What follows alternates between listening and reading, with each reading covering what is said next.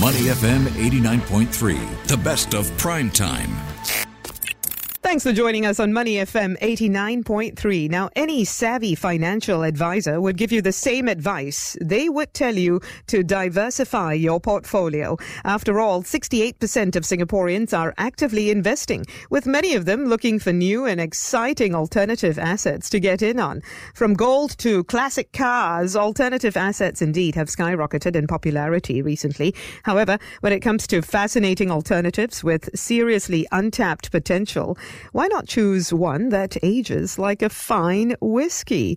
Investing in whiskey requires a very high level of expertise, though, and knowledge, like the type of cask or cask, if you are American, you want to buy, its size and its preferred location for storage. All of these things matter. So while during this period when people say whiskey, the first thing I think about is drinking it, we have to acknowledge it may just be a solid investment vehicle as well. Simon Aaron joins us. He's founder and managing director of Cask Trade. Hi, Simon. Hi, good evening. Bharti, how are you? Doing well, Simon. Now, Simon, here's the thing, though. I always look at alternative investments, and I believe a lot of people do as well, with a lot of skepticism. Some experts say that the oft-repeated Knight Frank Luxury Investment Index figure of a 582% gain for rare whiskey in the decade to 2019 really shouldn't be seen as evidence that casks are a good investment, or if you prefer casks, if you're British. That figure was down to 428% in the decade to this year. But also, the index actually relates to a very specific basket of 100 rare bottles of whiskey, doesn't it? And they're in a different asset from new malt or even mature whiskey. That's correct. I started collecting bottles around 25 years ago. I was not from a whiskey background, but I was a complete whiskey geek for most of my adult life. And I started collecting bottles way before that index was even started. But you're quite right. That index is specifically for rare and old bottles from a pretty small number of distilleries. So there's a massive distinction between that and casks. I'm going to have to say casks.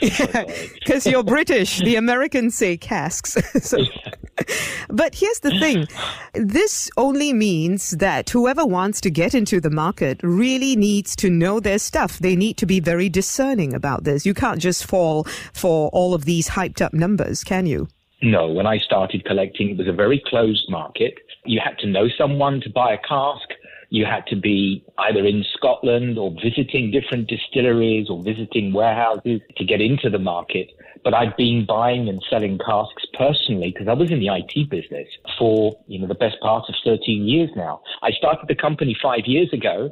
So I was that customer. I was the customer that was looking for an alternative investment. And not to steal my thunder, but you're absolutely right. You've got to do your research, especially if you are, let's say, based in Singapore, because it's a hell of a long way from Scotland. And that's where all the casks have to sit by law until they're bottled. So cask or bottles, which ones should investors look at? Both, but like my wife will tell you, bottles can be a real problem. I don't know, I have thousands of them and I fill too many cupboards. So I found, as an investor, that an alternative investment in casks was a lot easier, a lot more predictive, and a less administrative. If you have 1,000 bottles collection, which many people in Singapore and all over Asia actually have, it's very difficult to administer it, put it in an auction, check the prices. It's not particularly easy. But with a cask, it's much easier. So you buy a portfolio of casks and it's something that you can really manage as an alternative asset rather than, let's say, thousands of bottles. Okay, so what should I be looking out for in an investment grade whiskey? So there are 3 questions that we get our customers to answer pretty much straight away. One is, what is your outcome, your preferred outcome? Are you looking to bottle it? Are you looking to invest in it? Are you looking to hand it down to perhaps your children or grandchildren? The second question is how long? What's your horizon? So are you looking to hold this for 3 years, 5 years, 10 years, or even longer? Because whiskey, as some people know, goes for a long time. And the third is what you want to invest, the amount of money that you want to invest. I always tell customers, take your time. It is like buying fine wine. It is like buying perhaps antiques or a particular artist. You can't just spend all the money at once. It takes time.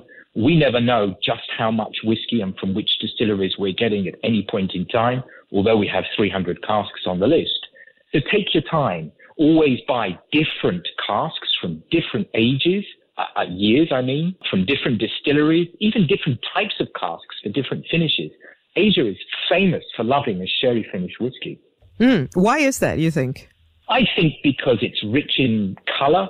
It's got a beautiful sort of mahogany color. They're used to some big brands like Macallan and Balvenie and Dalmore. All of these are finished in sherry. And on the nose, it's very sweet and very agreeable almost immediately. Of course, there are people out there that love peaty whiskies or smoky whiskies, bourbon finish, and now there's all sorts of fancy different types of casks you can get.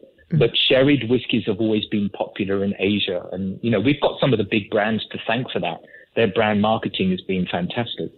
The thing is, Simon, a lot of the investors I have spoken to say they don't really care about the taste. So you're obviously coming from a different vantage point here.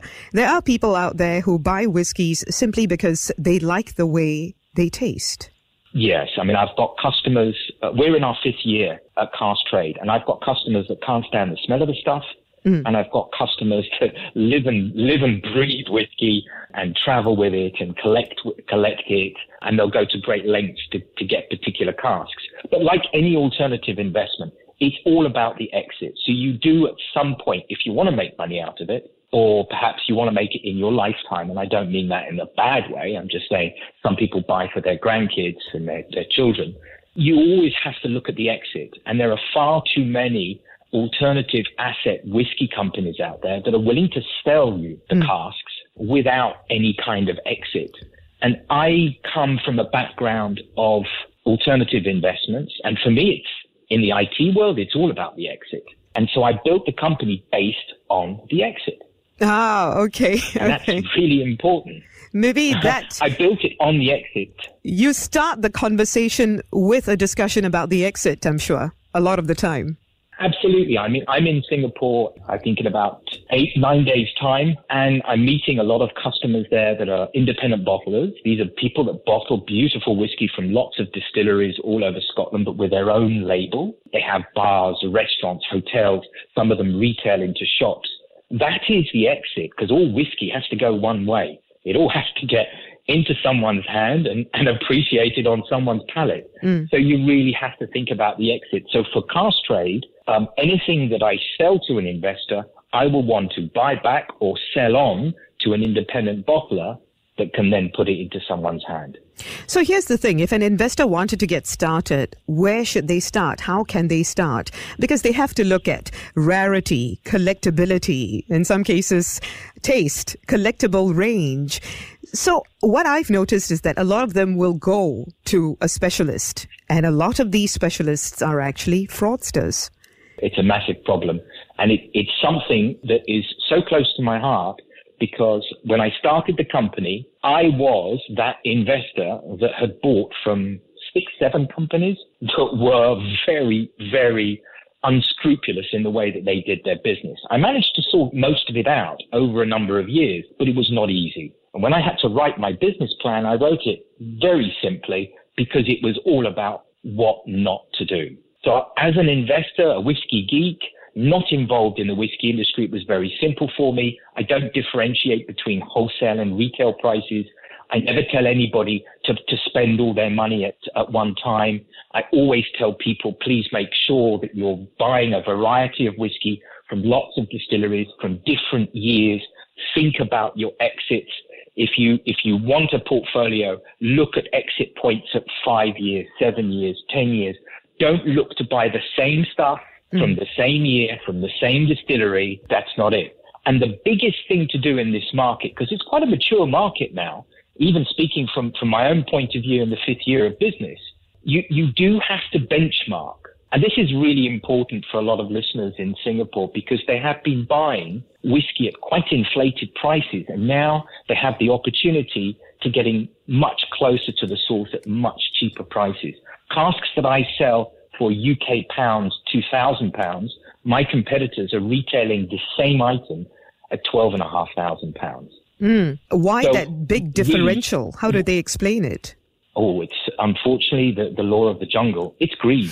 That's all it is. There is no excuse. We start, first of all, we have no minimum. We love whiskey lovers as well as anyone that wants to speculate. We have no institutional money because alternative investments don't really lend themselves to institutional money because it is an alternative market, no index, unregulated. But the one thing that we guarantee all of our clients is a good journey and a buyback with regards to an exit at the end of that journey. And we encourage them to go and price market against our competitors. Simon Aaron was founder and managing director of Cask Trade. And hopefully the advice that he gave you will help you out in the new year if you're looking at alternative forms of investment.